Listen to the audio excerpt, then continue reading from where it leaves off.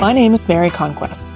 I'm your host for Safety Labs by Slice, the podcast where we explore the human side of safety to support safety professionals.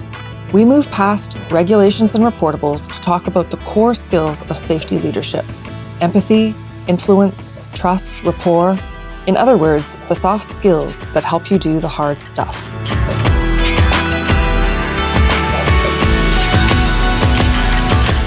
Hi there. Welcome to Safety Labs by Slice. Today's guest has lots to share about how to connect with and influence frontline workers. He's also passionate about decluttering safety procedures and the importance of capturing stories to better understand risk. He's serious about fun, as demonstrated in what he does in his spare time, which I will get into in the interview because it has a surprising amount in common with safety training. So stay tuned for that. Stephen Harvey is an operations-focused health and safety professional who takes a pragmatic approach to risk. He has extensive experience embedding contemporary safety practices and driving organizational safety culture through the capture of work insights and supplementary learning processes, closing the gap between work as imagined and work as done. Stephen has been in the OHS profession for 15 years and is currently a senior health and safety partner with Origin Energy. His work was featured in the 2017 documentary Doing Safety Differently. Stephen strongly values a collaborative approach to enhance both the employee experience and operational objectives, and he believes in having some fun along the way. Stephen joins us from Brisbane. Welcome. Thanks, Mary. What a fabulous introduction. I'm really excited about this. I actually sound interesting. Well, I'm sure our listeners will agree by the end that you, in fact, are. So let's start with influencing frontline workers. So why is that an important skill for a safety professional? Mary, as far as I'm concerned, it really is such an important skill, and it's one of these things we've really got to harness and get better at. We have the power on that to sort of capture those sort of stories from the front line so that we can sort of influence change, right? So we are the conduit between the guys on the front and the people in the office. That's what I call myself, to be that conduit. So it's really important to be in there doing the work, understanding their pain points, understanding where the risks are, and then being able to share those stories back and to be able to build that trust. It's such an important thing too, right? So we want to, for me, one of the things that I do is I get right into the front line. I'll have lunch with the guys. I won't even talk about safety when I meet these people. I'll talk about their families. I'll talk about what interests them. I'll talk about sports activities and just really get in there and build those relationships. And then in time, that's when you start to uncover some of the work as imagined that we spoke about in the introduction. Because in some of these larger organizations you have, like, they call it the blue line, black line. I'm pretty sure you've heard of that term before. I've heard some of the guests talking about it. So I would go in and talk about this as well, saying, hey, so the black line is me, the blue line is you. Where are some of the gaps? What do we need to fix up for you? What do we need to try and do to make work better for you? And I really try and focus on that too. I really try and say, this is not about making safety better. This is about work. How can we improve work? Which in turn will automatically improve safety. So yeah, for me, it's just really getting in there and starting to really forge those relationships and just be a good dude. Just be like, show that. I don't think it's too hard for me to show that I'm authentic and that I actually genuinely care for people. And that's what really inspires me, right? That's what kind of makes me successful. I'd like to think so.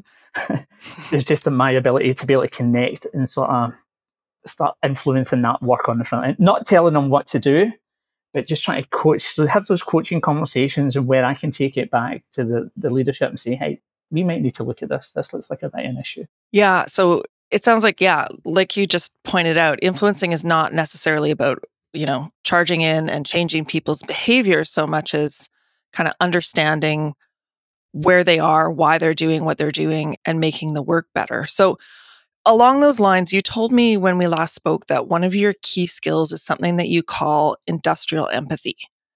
Can you explain what you mean by that? Yeah, look, that's a term I've stolen. I'd love to be able to claim that as my own. Okay. But I heard Bob Edwards, and I've also heard Kim Bancroft talk to that too. And basically, that's being the boots of the guys doing the work. Now, I used to be a car mechanic, Like, I was never much of a car mechanic, if I'm totally honest. But I'd done it for a long time and it got me to Australia, so I'm very grateful for that. But what it does, though, is I know what it's like to do work in the field. I know the shortcuts that people take. I know some of the risky tasks that we do when we don't have the right tools or right equipment or the right systems supporting us. So I think that sort of gives me that sort of edge when things go wrong. So one of the questions that I ask myself when things go wrong is, I wonder why that made sense for them to do that.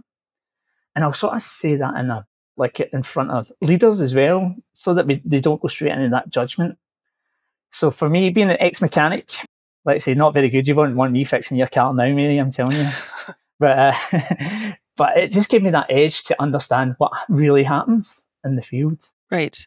And so that's important for your connection, I guess. Yeah, totally. And like, when I start telling people, like, and I actually still say, I'm a mechanic, mate. I'm a mechanic. That's what I tell people. I don't tell them I'm a safety pro or whatever.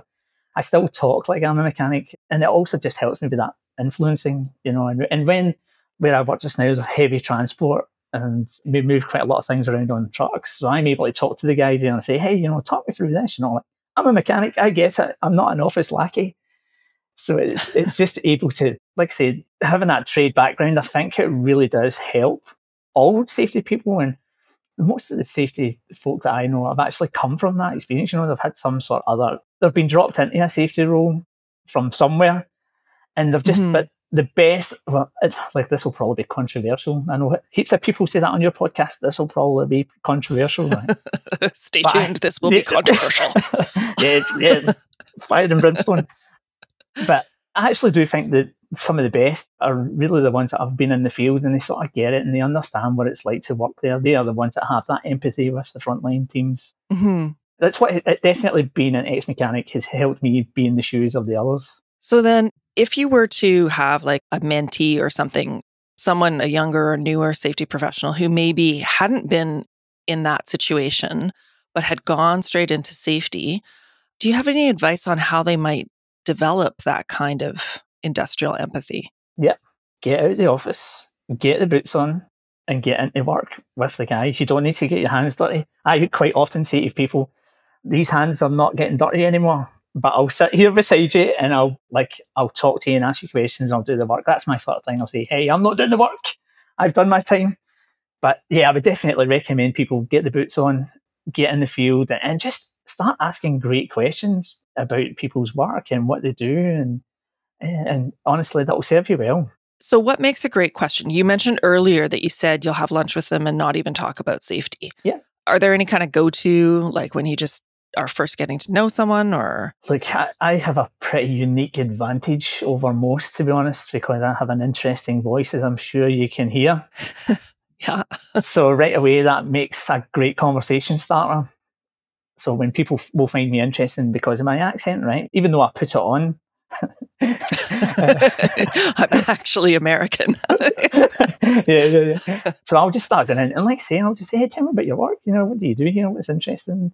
Like, what pisses you off about this place? Yeah. And then just sort of talk to them about the footy teams, and like, I have to give a big mention to Glasgow Celtic. That's my team that I follow in Scotland. And that's what we talk about, football. And then when I started building those, when I've started being a bit softer around me, I've actually got a pretty good ability doing that quite fast. And then I can start approaching and sort of saying, hey, talk to me about the work.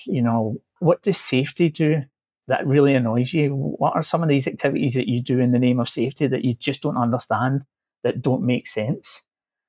And I tell you what, be prepared for some of the answers, because some of them can be quite confronting. And normally it's based right at us. We're the guys that have created this work. But also that gives us the power to take it away if we have done it. So yeah, that would be again, I just like to make those relationships, because it means I can have difficult conversations with people as well. Once I've built that relationship, if something's not going quite to plan, I can say, hey, let's chat, let's talk about this.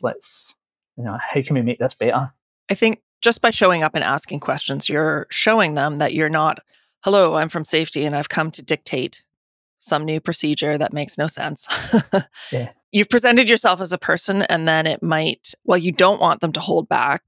They see you as a person, or they see safety, the safety department, as human. Yeah, absolutely. as well. And I think safety's got a real branding issue. I really do. It's something that, like, I'm pretty fortunate. Let's say I'm able to connect pretty quickly, but I've been dropped into other places where safety's an irrelevance. I can think. I was in a meeting once, and I met quite a senior leader of an organisation, and it was when I started a new company. And the lady said to me, "Oh yeah, the safety's you're where we drop people that we just don't know what to do with anymore. We put them in the safety department." And Ouch. I laughed, and I kind of reflected on it, and I thought, yeah, that's probably true, actually. Like I was one of those guys. And I do know lots of people who have been in that sort of space where we're just like, we just do not know what to do with people. So where are we going to where do we put them? I know we'll put them into safety. Yeah. And do you think that a lot of those people then, though, I mean, you've obviously sort of taken up the challenge and tried to do your level best to make things better, to learn and that sort of thing. Do you think that happens? Like, I can give you a good example of, I used to have a team that reported into me, and there was a lad who'd been at the organisation for 30 odd years. And he wasn't living his safety values. He was, I think he was seen as someone who was just told to go in and be a safety cop. Now, I started talking to this gentleman about, like the HOT principles, and talk to people about work and being interested in work and learning and trying to get them to reflect on what went well and what didn't go quite so well in their normal days. And this guy was transformed. It was quite profound, actually, when he started saying, like, he wasn't a reader. Like, I'm a massive reader. I consume books, honestly, and I love podcasts. I do it all. But this guy, he wasn't. So I had to just go, but drip feed him some of the HOT principles or some of the safety differently concepts. And then I would say, when you go and meet the teams, just ask them this question. And you could see the difference when he was coming back. And I remember going to do a site visit with him. And I started talking, Mary. And the guy, one of the leaders, actually said to me, "Oh, you talk the way that Bruno talks. Bruno talks about learning and improving work and all that sort of thing." And it was really, I was like, oh yeah, that day I was like, yes, it's working. And I said, yeah, it's really brilliant. He talks this, and it's really good that he talks about, the way that work should be done. And that was such a great moment. And that was just influence, just saying, just ask one better question. Rather than going in and just saying, hey, that's not right, like safety would normally do. That doesn't look right, but I don't know what you're doing, but it doesn't look right. Stop the job. Just go in asking these curious questions. And that was a great moment, that one. So that's talking about the front line. What about influencing leadership? Do you kind of take the same approach, or are there different things that you do? There's been, in my current role, it's a bit harder to get exposure to the leadership because it's such a dispersed organisation. Like the leadership's all over the place, and there's a few levels. My sort of approach now is, if I can influence the people on my level and the people below me, hopefully that'll create this sort of wave of sort of excellence, right? Safety excellence, and and then that'll make the leaders above them a bit curious about, hey, what's happening, or they might start hearing. But I know from a previous organisation, the philosophy that we were using, we had a couple of new leaders who probably weren't comfortable with what we were doing. And it's simply because they just didn't know, right? They just didn't understand. So I would go in the fields with these guys and just sort of say, hey, how do you get your knowledge? Is it through books? Is it through podcasts? Is it through research papers? Tell me what you get. And they would go, I love reading, or I love podcasts. And I would say, oh, well, here's a podcast for you. Have a listen to this and tell me what you think. Or here's a book. Have a read of this and tell me what you think. And slowly but surely they were starting to turn around, particularly around the high reliability theories. People kind of like that, like particularly engineers. They go, oh yeah, I kind of like the way that. So that's how I would do it. So it's basically just trying to get in the ear of these guys and just sort of saying, hey, what do you read? What do you listen? What influences you? And then just try and find something that will resonate with them. Like I can think of a podcast. I know we'll probably talk about this stuff at the end, but there's a podcast called Rethinking Safety. And that's a great podcast to share with people, particularly senior executives, because it's really well done and it's great storytelling. So that's something to share. But right now, like I say, and I would say this to anyone, you'll get this all the time. People say, oh, the leaders at the top, they don't listen to me. This is pointless. It's not working. But don't underestimate the changes that you can make by just influencing the people beside you and the people down below you. And if that's where you have to focus, that's where you need to go, right? And you really will make change just by changing the conversations. Yeah. Yeah, that's sort of where I'm with that one. Yeah, that's good. It's kind of a variation on, meet people where they are, speak their own language and that sort of thing. And also your work will speak for itself if you, Yeah, look, they'll hopefully notice. yeah, look, I'm definitely a big believer in listening to the language that people are using. You'll get an indicator very, very quickly about the culture of an organisation just by the way that people talk. Mm-hmm. If you start to hear blame and punishment sort of language or else, and right away I will go in and sort of change that and challenge it. I will start talking about learning. I'll start talking about improving, innovation. And why did that make sense for them to do that?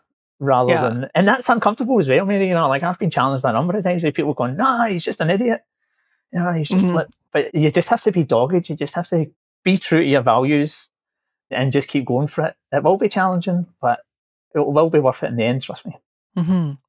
So one thing, speaking of listening to people, you emphasize the importance of collecting stories as in addition to quantitative data. Like when you're looking at risk and trying to understand it, you've said that the numbers are great, but they're not the whole picture. And you really need this kind of story or testimony or anecdote. So why do you think that that's an important dimension that adds understanding? There's a great quote from a guy called Greg Smith.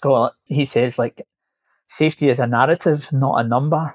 And it's something that's really stuck with me because, like, I was at a site yesterday and they had all this zero plastered all over the place. And then to walk through that, you'd be like, oh, geez, I don't quite, if I could tell the story of this work, it would be a lot different to that number on the front door, if that makes sense. Yeah. Just from walking around and listening to people, you think, well, that number doesn't make any sense. But I think we get these recordables and LTI rates, and they just sort of, we're always looking to trend them down, like we need them close to zero as possible. And it's not capturing the true stories of what's happening. You could change a light bulb in your office on a sort of wheelie chair, right? And the wires could be hanging down, right? Oh, I've never done that. Yeah, neither have I. I would never do anything like that. Even when I was a mechanic, I would never do anything dodgy. But what I mean is, we could do work that's not quite as safe every single day, but never have an accident. So that's going to show in their trending rates, right? That's going to show in these LTI rates or like the TRIFR rates, because people go, everything must be great because nothing's happening. But when you start digging deeper into the stories of the work, when people start going, hey, like I use a chair with wheels to work at heights, you go, what? I don't have a harness when I climb up on top of this excavator, or there's no barriers around this excavator and I have to climb up it every single day. That's when you start hearing that stuff, it's like, okay, it's not if it happens, it's when it happens. Right. And that's sort of the difference when you're looking at risk, right? As opposed to what has happened. Yeah. Sorry. yeah, totally. Just when I was talking about if and when, that's something I really encourage people to do as well. Don't talk about if this happens, because then that gives someone an escape route. They'll probably go, that doesn't happen. But when you change the question to so when this happens, how do we control that? How do we respond to this? It really offers some brilliant insights around how they would react and respond. So that's, in terms of going back to the qualitative data, I just think the stories tell so much better than what they do the numbers. Because when you look at the numbers, I'm really the wrong guy to ask about this stuff now, because when we look at the numbers where I am now, I'm just like, la, la, la, la. So what's lying behind this stuff? We've got this amazing data, but what's it telling us about what's really happening out there? So, we talk about critical control work, like work insights and verifications and all that sort of stuff. This is when you can capture the anecdotal stories and, watch how people interact with these crucial systems. A number's not going to tell you how that work is done unless something goes wrong. Yeah. So that leads me to my next question is whether when you're collecting these stories, do you have kind of a systematic approach? Like, are you already curious about a particular thing, or is it just sort of less formal and having to do with the connections that you were talking about earlier? Look, it really depends. Quite a few times I've just basically asked a couple of questions and then it's led me on this sort of path of discovery. I can think of one a number of years ago. I was in the field and the guys were working on this big excavation and I was like, wow, it's pretty massive. How's that controlled? And then And then they just said to him, "Oh, but Steve, you should be more concerned about this one. We have to climb up on the top of the truck." And I was like, "What? Yeah, we have to climb up on top of the truck to do this work." And I'm like, "Oh, wow, that's interesting." And then that led me to go to other people and sort of say, "Hey, tell me about how you do this." And they're like, "Oh, yeah, we have to climb up on top of the truck. The top of the truck is it's pretty risky." And then you say, "Well, why are you not telling us? Why don't you tell us that stuff?" It's like, we just don't. We just get on with the work. We just get on with the job. So, and then that's a good opportunity for me to go, "Hey, I think this is a big issue for us. Maybe we need to run like a learning team and get a group of the guys together and just sort of talk through and find out what's really happening here." And that's when you find out, hey, it went from me just being on site looking at a big excavation to being this, hey, we've got this working at heights issue. Mm-hmm. So that's really how it happens. It's just about being curious and asking some just better questions, and also being sort of trustworthy enough that people will talk to you and tell you this stuff's happening. Yeah, for sure. One of the things that I think you do that maybe helps build that trust is you call yourself a safety performance professional, and you're talking about how that you're unpacking the bureaucracy that slows people down. And I'm pretty sure that bureaucracy is fairly universally hated by anyone who has to just get on with the work and get the job done. So tell me a little bit about that. Yeah, like the decluttering stuff. This is the hardest thing that we can ever do in safety, because as soon as we start having the conversations about what we can get rid of, you start to see a few nervous twitches. Yeah. And people just going, "But we need it, we need it. This is, the regulator's going to ask for this stuff." And then you ask the question again, say, "Hey, do you know this? How do you know the regulator's going to ask for this?" And they might, but do we really need it? Let's research it, let's try and understand what we really need. But yeah, decluttering, it's something I've been involved with before at a couple of organisations. I'm trying to embark on it at my current one, but like I say, it's very, very challenging. I know from experience that when we take documents away, people will create new documents outside of the system because they need that. It's like a safety comfort blanket. Mm-hmm. It's almost like, "Oh no, we just need to do this. We just need to sort of we're taking this away, but it just doesn't feel right, and we're like, no, it's fine, we've coached you, we've trained you how to do this stuff better, but it's just something that's really, really hard to do. It's something, have a crack at it. Definitely sort of have a look at some of these documents that you might no longer be fit for purpose. But my sort of approach to that now, Mary, is if we've got like a checklist that's maybe like 30, 40 lines long, we can sort of maybe say, like, how can we reduce this? How can we make it to what the stuff that really, really matters in this? What are some of the things in here that we can take away? But it just makes people nervous. Honestly, it's my experience of it. Yeah, and I mean, it's a balancing act, I'm sure. It's not like you're taking away every safety thing, absolutely. But you mentioned to me that you've encountered or heard tell of an actual checklist for how to sit in the passenger seat of a vehicle. Yeah. Is that right? Yeah, and there's other stuff as well about, I've seen like garbage bins sort of checklists. We just create stuff and checklists for for inspecting fridges, and inspecting offices and all that thing. I read a book maybe 2 years ago called The Checklist Manifesto. Mm-hmm. And the person that Atul Gawande, he was like a surgeon and he created the pre-surgery checklist. Now, he always talks about you have between, I think it's 5 and 9 checkpoints on a checklist. So I've always tried to do that now, how can we narrow this down so that allows it's like a freedom within a frame. What's the safety nets that we need to have in this that still allows you to think and look around and make decisions about how work is done? But yeah, it's a lot easier said than done. But the beauty of some of these documents, so is like if we own them as a safety team, we can just turn them off, right? And just do that experiment and just sort of, let's not make this accessible. Let's have a look and see if anyone uses this. And you'll probably find that none of them do. You've got those ubiquitous sort of pre-start risk assessment tools and pre-start vehicle checklists. I personally think they're absolutely a waste of time. But how can we repurpose them and make them really matter? And that's some of the things that I'm sort of working at just now. How can we make you walk around the vehicle and really inspect the things that matter rather than sitting in an office just going, tick, that's me done, jump in the truck. Mm-hmm.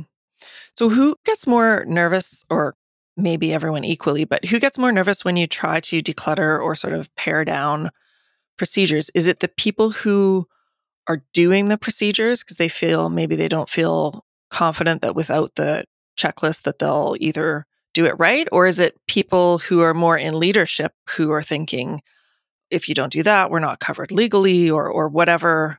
Like, what are the fears behind that? Yeah, look, I can experience frontline staff as well being a bit nervous, like removing documents. In a previous organisation, we looked at removing the pre-start tick list and made it become like a guided conversation. And I remember one guy in particular was like, Steve, I'm not comfortable with this at all. Like, what if something goes wrong? You guys, that'll be the first thing that you guys ask for. And I was like, but you're not really doing it just now. So what's the difference? It's like, and I suppose what you were saying was, well, if something goes wrong, I will fill that form in before you come to site. Essentially, right. So it's like it's there after the fact to be able to sign something. But generally, it's mostly frontline leaders actually that get a wee bit more nervous about it. I've recently tried to embark on a similar sort of project, removing the front line, or even just repurposing it and making it, not completely removing it, but just doing something different with it. And those leaders are like, well, where do we stand legally with this? And it doesn't matter how many times I show them. Because I've got a mate who's a fireman, but I tell his story and he's like, he doesn't fill in a take 5 when he's just about to run into a burning building. He's just well trained and he's risk competent. And I think that's probably what we need to try and do. It's almost like it's the last line for organisations to control their workers, this take 5. It's like, oh, here we go, before they execute the work. Oh, here's this last wee bit to try and make them think differently. Right. So it's really what we need to do, just create like risk competent workers, talking about the stuff that's happening out there, talking about that every day. I love post-job reflections. I think there's so much value in those. You just getting the people to talk about their work every day, and even they have become paperwork as well, right? So we have this fuss for proceduralization. But again, so I see your point. Everyone kind of gets nervous about removing stuff because it's safety, right? But I tell you what, see, when you add documents, let's add them in. Let's add whatever we need, but we'll add more lines in the process. We'll create a procedure for being a passenger in a vehicle. We'll create this. This has happened, we need to do something. We need to be seen to be doing something. And then that's why we create this process. But yeah, look, I would really encourage people to start having the conversations about what really matters. And if you don't have the confidence to get rid of it, which 99% of people don't really, let's try and repurpose it, do something else with it, create a cartoon, have a picture storyboard or something instead. Remove the checklists, make it 5 or 12 lines, 5 or 9 lines long, just try and change it. But yeah, we've got a long, long way to go, I think, before we really start being brave enough to remove this. And we need lawyers and those guys to help educate us. There's a few of them out there that are sort of really telling us that these things are not really that valuable unless you're actually following them to the letter. But the problem is we don't know many people that actually do follow them to the letter. I would think that they would actually be dangerous if you have them and don't follow them to the letter, because then if there was some legal situation, you're like, well, you had the standard, but you didn't use it, is probably worse than, well, you didn't have the standard, so you did your best. Yeah. I don't know. But listen, I should stop right there. Yeah, that's what I'm saying. But this is the thing, we're both not lawyers. Well, I'm certainly not anyway. Exactly. I'm still a mechanic, right? But what we do know from talking to our people is they think this stuff's useless and it doesn't help them, it doesn't support the work. So how can we create documents and how can we create process that helps support the work? And that might be part of the connection piece too, right? If you are creating processes and checklists or whatever, or removing them in such a way that you're supporting the work, I imagine that helps the workers feel connected with that you actually are. You're not just sort of this weird parental figure telling them what to do or not to do, but you actually care about making their day-to-day more manageable. Yeah, absolutely. And get those guys, get the people who that, I mean, we as in safety and the office people and whoever, we create all that stuff and pass it down to the people on the front line and say, hey, you need to do this now. Right. And they're like, what? Like something else? I mean, and we haven't got them involved in the design process. In fact, I've only ever known that once. I mean, I'm sure it happens heaps of places. But in my own experience, I've only known that to happen once when we created a guided conversation. We actually went to the field and said, hey, what questions do you ask yourself when you do this work? And then we just sort of created a conversation piece from that. You know, it was nothing. How often do we use difficult and complicated language when we're writing procedures and process, you know, and stuff? Like, people just can't make, like, mechanics can't make sense of it, right? You know, people just can't make sense. So, like, write the process using their language, within reason, mind you, right? Yeah. But help them engineer and design the process, right? We don't do it a lot, unfortunately, because the guys don't have time to come off the tools. And that's true. You have to support them in having that time, right? They can't be like, okay, you've called me over here, but now I'm nervous because I'm not going to meet a quota or something. It has to be clear that, you know, no, we support you. It's okay. Like, so I'm going to switch gears here. On you go. Speaking of mechanics, and say that in the intro, I alluded to what you do in your spare time. You are a stand-up comedian. Loosely. I have certainly done a few shows. It's the most nerve-wracking thing I've ever done. I can imagine. But the reason that I'd done it was just so that I could make safety better, right? But I know it sounds... It's something I've always wanted to do. I've always wanted to have a crack at doing a bit of stand-up. But I figured if I could do it, and it would just make me a better communicator. Like, I'm hilarious anyway, right? So obviously. But yeah, it was actually, I'd done it just so I could make safety fun. You know, that's one of my sort of values, is having fun. But what I didn't sort of know at the time when I started doing it is that how much the writing can influence safety. Like, so I am basically writing every single day now. I think that's what I enjoy more, actually, than the actual performing, is the writing process, because you can see the banal and everything, right? Yeah. And you hear these conversations, you're like, oh, that's hilarious, I'm writing that down. And then when you see it, you're like, oh my God, like, we make people do this stuff, or, you know, like, this is absolutely crazy. Some other interesting concepts in the writing, when I've done like training in this, and one of the things that the girl was talking about with us was just stand in a different location and have a look at the same thing, right? So let me try to explain that easily. When you have your dinner at home, you probably sit in the same chair every single night, right? Because I know I do, and I sit in the same spot in the living room and watch the telly in the same spot. So basically, try moving somewhere else, move in a different direction, and then sort of see what you see then. And it's so true, though. You know, like, how many times do we just sit in one spot and just look at work or whatever, rather than just moving around and sort of seeing it from a different angle?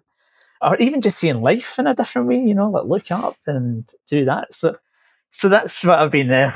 So basically, I've done the stand-up to try and make safety better, but trying to make safety funny is a whole different matter, Mary. There's, like, I think we'd lose... I think we're scared of humour in buildings, and I think we're scared of humour in the office, you know. I think we're scared of offending people a lot, which is frankly, I don't really worry too much about. I definitely don't go like super offensive or anything like that. But I make fun of the company, and I'll make fun of me, and I'll make fun of safety in general and that sort of stuff. And it just makes for better conversations. Well, I think too, you mentioned something about a stand-up show, about the performing part, is that when you're not headlining the new Netflix special, you know, when you're not a long way from Hannah Gadsby or whatever, right? You get how much time on the stage? Like, not very much. No, like, you get 5 to 7 minutes. And I tell you what, if you go 6:59, you're getting the hook to pull you off. So you only basically get 5 minutes. And particularly when you're away down the line like I am, I'm normally the first one on when everybody's still sober, which helps me a lot. But you get basically 5 minutes. And what that also allows you to do, and this is where the writing comes in, it allows you to formulate lots of information, but unnecessary rubbish. Right. So I have to tell a story, multiple stories. So normally I have about 5 to 7 different subjects that I'll sort of approach in those 5 minutes. Some will go for a couple of minutes, whatever. But you have to get rid of quite a lot of the rubbish, you know, like words that don't make any sense, or you have to play on words, you know, like lefty loosey, loosey goosey, you know, like those. You have to have those. You have to have those, and they're always quite memorable as well, right? So if we can sort of, whenever writing stuff like this, I mean, not so much writing and process and procedures, but when we sort of deliver training, you know, we can talk about these things, you know, lefty loosey, righty tighty, you know, blah blah blah, just making those things, the play on words, memorable. So yeah, when you're writing your scripts, you just have to make sure that you get the right, well, obviously the funny information in your script, and just remove any of the sort of clutter. So I've tried to do that. So how I bring that into safety is I try and keep all my sort of safety communications to one page. Right. So I'll have a look at, say for instance, I have to write the minutes for a HSE meeting or something. I'll keep it to one page and I'll try and just put all the punchy points in and try and just keep it so that it makes sense. Sort of struggling a wee bit with that because people who aren't in the meeting, they go, oh, like this doesn't make sense. This is not, that people who are not in the meeting won't really understand that. So I'm still a work in progress, but I sort of call it the Twitter philosophy, like how can I get, how you used to have 140 characters in Twitter? So it's like, how can I get maximum information into that 140 characters? Well, and that's true for safety training. I mean, I don't personally know the stats, but I know that people's attention span is very short. Yeah. Especially, terrible. I imagine at a safety training, like most of us don't wake up in the morning and go, God, I hope that I get a safety training today. So I think that just getting in there, being punchy and telling it maybe in story form or whatever, and giving them a laugh is probably pretty helpful. Yeah, definitely. And when I deliver any of this training, I get the guys to do the talking. So we'll have a subject. Yeah, like people have been saying to me, like, you talk too much when you do your toolbox talks. And I'm like, I didn't talk at all. I just started the conversation and facilitated the conversation. I've had that. I used to work for a labour hire company. And when I would do my toolbox talks, people would come in and say, hey, like, that took too long. Normally our toolbox take about 15, 20 minutes. Normally these toolbox talks take about 15, 20 minutes, but yours are taking longer. And I was like, yeah, that's because I'm asking. I'm not just going through the motions and telling them and going through I'm actually interacting with them and letting them tell me what they need to do. So yeah, even in safety training, if we've got a subject we need to talk about, I try and make it a safe space as possible. I'll even crack a joke about, right, everyone's dignity has now left the building and shut the door. Boom. You're mine now. We're going to have a good chat about this. And like, I will make sure that everyone's involved. I will actually, not pick on people, but I'll say, hey, Dave, what do you think about this? Or Steve, what do you think of this? And then once they start talking and they're feeling safer, you can't shut them up. But it works for me. I don't know if it works for everyone else, but it certainly works for me. And again, I think my voice and the way that I bring humour into safety works well for me. Mm-hmm. So some of your safety values that you've talked about include fun, connection, and experiences. To me, it sounds like you could easily just be describing stand-up, like just as easily as describing safety. Does that ring true for you? They're my own personal values as well, right? So I definitely bring them in my work environment. I definitely know if you're not working to those values, then you're going to be pretty miserable. So that's why I try and bring fun and joy into everything I sort of really touch. Like even if we're having quite a serious meeting, I'll probably throw in some comical line just to try and break up the bloody beigedness. Like companies are really beige and boring, right? And I don't think that I'm not quite sure where it comes from, because I'm pretty sure the leaders at the top don't want their organisations to be beige and boring, so where does it manifest from, and why do we always think that we need to be serious all the time and be professional? It's like, why do we have to do it? So like, that's why I always try and crack a funny and have a bit of a laugh. And anything that I do, particularly when it comes to safety, because it's such a bloody banal topic. Yeah.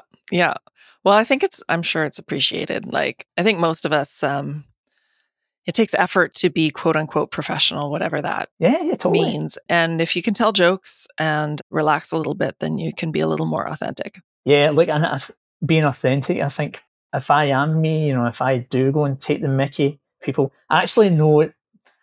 I really know that I've connected with folk when they start taking the mickey out of me. Right. When I walk into a toolbox store, they go, oh, here he is, like, oh, look at this guy.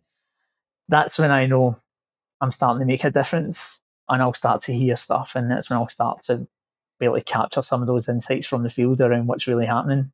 And then just spend the time with people. Good. I wanted to ask too, you also use social media and memes and that kind of thing in your work.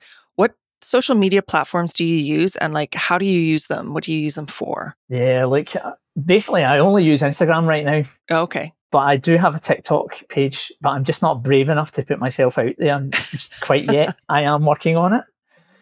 But for 100 years, Mary, we've basically gave people a bit of paper to say, here you go, here's a safety alert, right? We're trying to shift 100 years of thinking, essentially, right?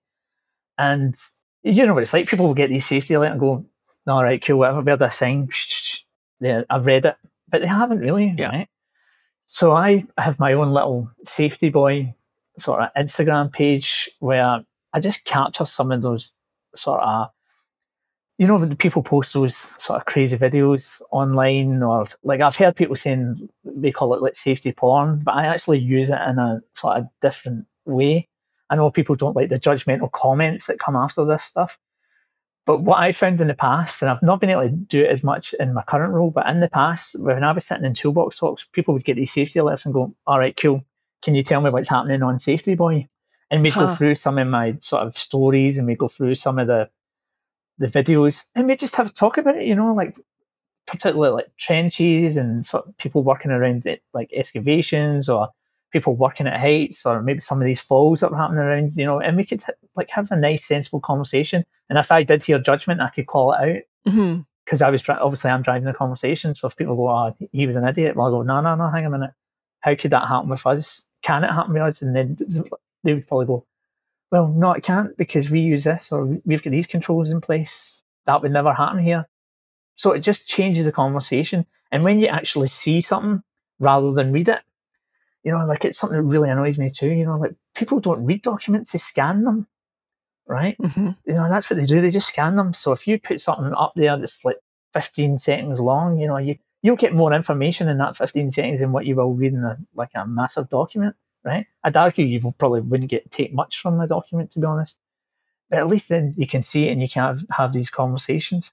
But I also use my sort of Instagram feed for, like I was saying earlier, I read a lot. So I use, it takes me ages, maybe it probably takes me longer to sort of read a book because I do this, but I will type in stuff that means a lot to me, or I'll take a picture of or a screen dump or something like that if I'm using my Kindle stuff, and then I'll put it in my Instagram stories. And I mostly do that for me, but I know that other people do read them though, because they tell me. So anything that's interesting, I will post in my Instagram stories. And I've used the quotes from books to post on like social media internally in the organisation. Say, hey, what about this quote? You know, what do you think of that? You know, like there was one I can think of. Complacency is this from Todd Conklin. Complacency is a byproduct of a stable system. You know, that generates brilliant conversations. You know, like, well, what do you mean? You know, and it's just we're just able to talk stuff through. So, look, I'm a big fan of social media. And there was a wee bit of research that came out.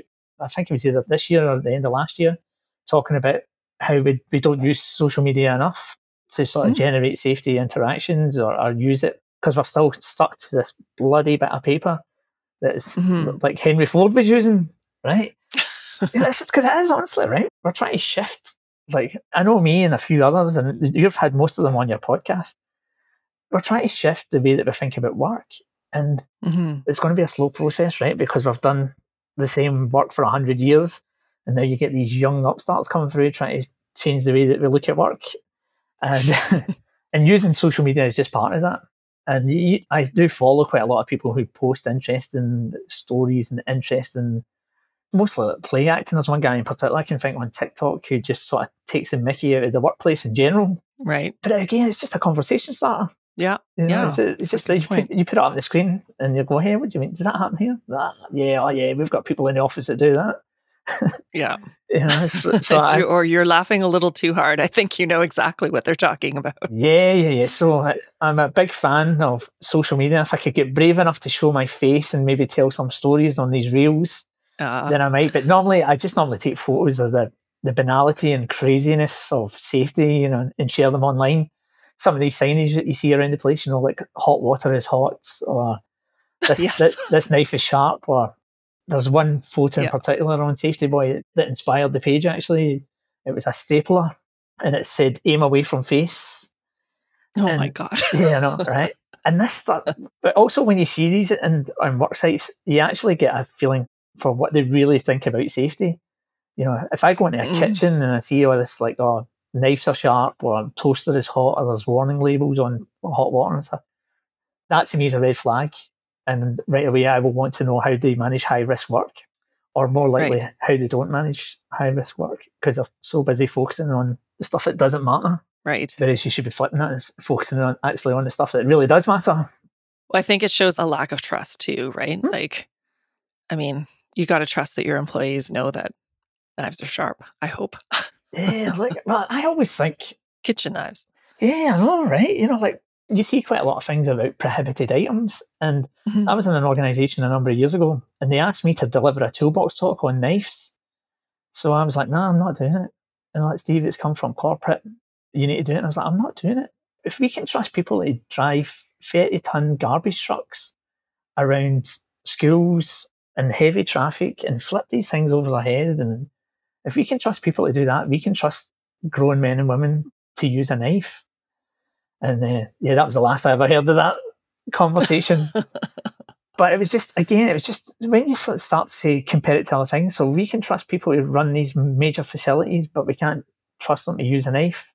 Are we really going to end up with a fatality case if somebody cuts themselves? Obviously, we don't want people to hurt themselves. We definitely don't want people to have traumatic cuts from using a knife. But it's like I was talking about earlier, Mary. We need to create risk competency. We need to talk about that. Mhm. Hey, if you see somebody using a knife wrong, let's have a chat about like a nice way to do it, or use your products, right? And and like, do you know what I mean? It's like we have to make sure we have to. I know it sounds crazy, but maybe we do have to teach people how to use this stuff. But if we ban them, what are they going to use instead?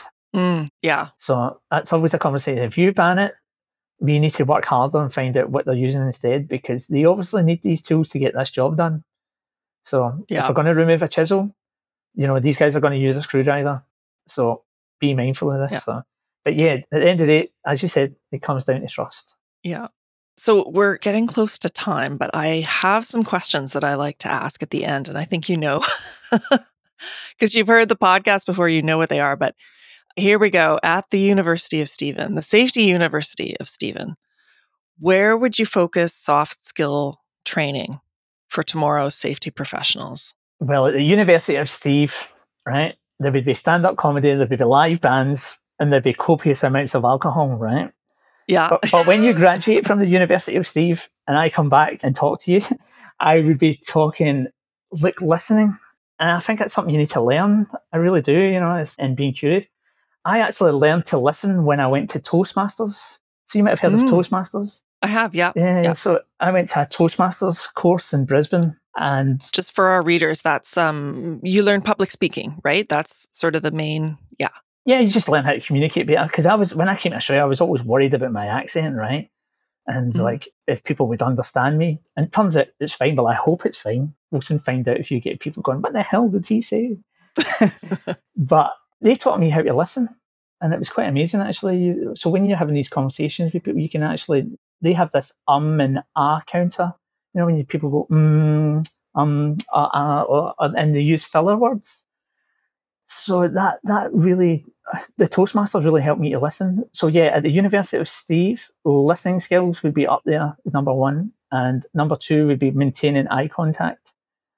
I think that's such an important skill to have, just in life in general as well, though. Yeah. So listening and maintaining eye contact, because that just helps build trust and shows that you care very quickly. Good. Okay. If you could go back in time to the beginning of your safety career, is there one piece of advice that you would give young Steve? Stick to your dreams and become a pop star. That would have been my advice to young Steve. But in terms of safety, I probably would have read more when I was one of those safety guys that was thrusted into these roles because they just didn't know what to do with them. Because I was injured in a workplace accident and I wasn't going back to fixing cars. So I get put into a role that they're just like, just put him in there and he can help. But I was not very good then. I was one of those guys that created lots of checklists, and I would be disruptive and difficult and annoying and just probably not the way that I am now. So advice to 28-year-old Steve would have been, hey, read this book and start reading this and practice your sort of softer skills, I'd say. Mm-hmm. Good. Okay. You've mentioned a few things, but do you have any resources that you recommend to our listeners today? Like favorite books, for example? I'm a massive book reader, but I know from listening to the podcast, a lot of the people recommend like The Field Guide to Understand the Human Error. I would definitely recommend that one. But I've started now reading outside of safety to help improve my work. And there's one book that's really inspired me, and I think it's going to be the future of the safety profession. It's a book called The Ministry of Common Sense by a guy called Martin Lundstrom, I think it is. But you'll never forget the title. The Ministry of Common Sense is a brilliant read, and it talks about all that craziness that I spoke about earlier. Why we bring these crazy rules in and people can't work, like because we've lost our empathy in the workplace, we've lost our connection with the customers. So have a read at the Ministry of Common Sense, because I believe that will be our career in the coming years, going in there and trying to get rid of all the rubbish. Okay. You heard it here first, folks. Just remember that. So next I ask where people can find you on the web. You've already mentioned Instagram. What's the actual profile? Yeah, well, you can get me on Safety Boy, which is boy is BHOI. Again, that's a homage to my football team in Scotland. You can get me on Safety Boy. I share some pictures, I'll share lots of stories, but mostly I will share quotes from books that I read. So if you have a look at my Instagram stories, please have a read at some of them. There's quite a comprehensive collection of contemporary safety books in there, and some others, the Ministry of Common Sense being one. You can get me on LinkedIn.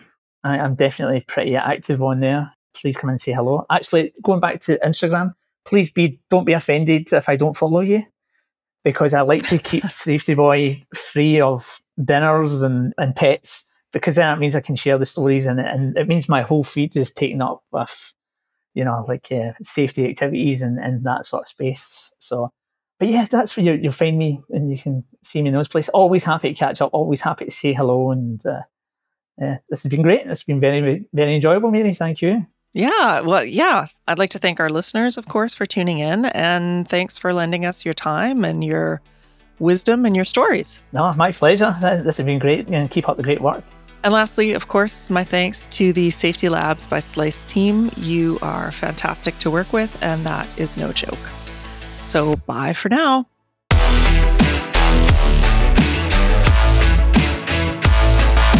Safety Labs is created by Slice, the only safety knife on the market with a finger-friendly blade. Find us at sliceproducts.com. Until next time, stay safe.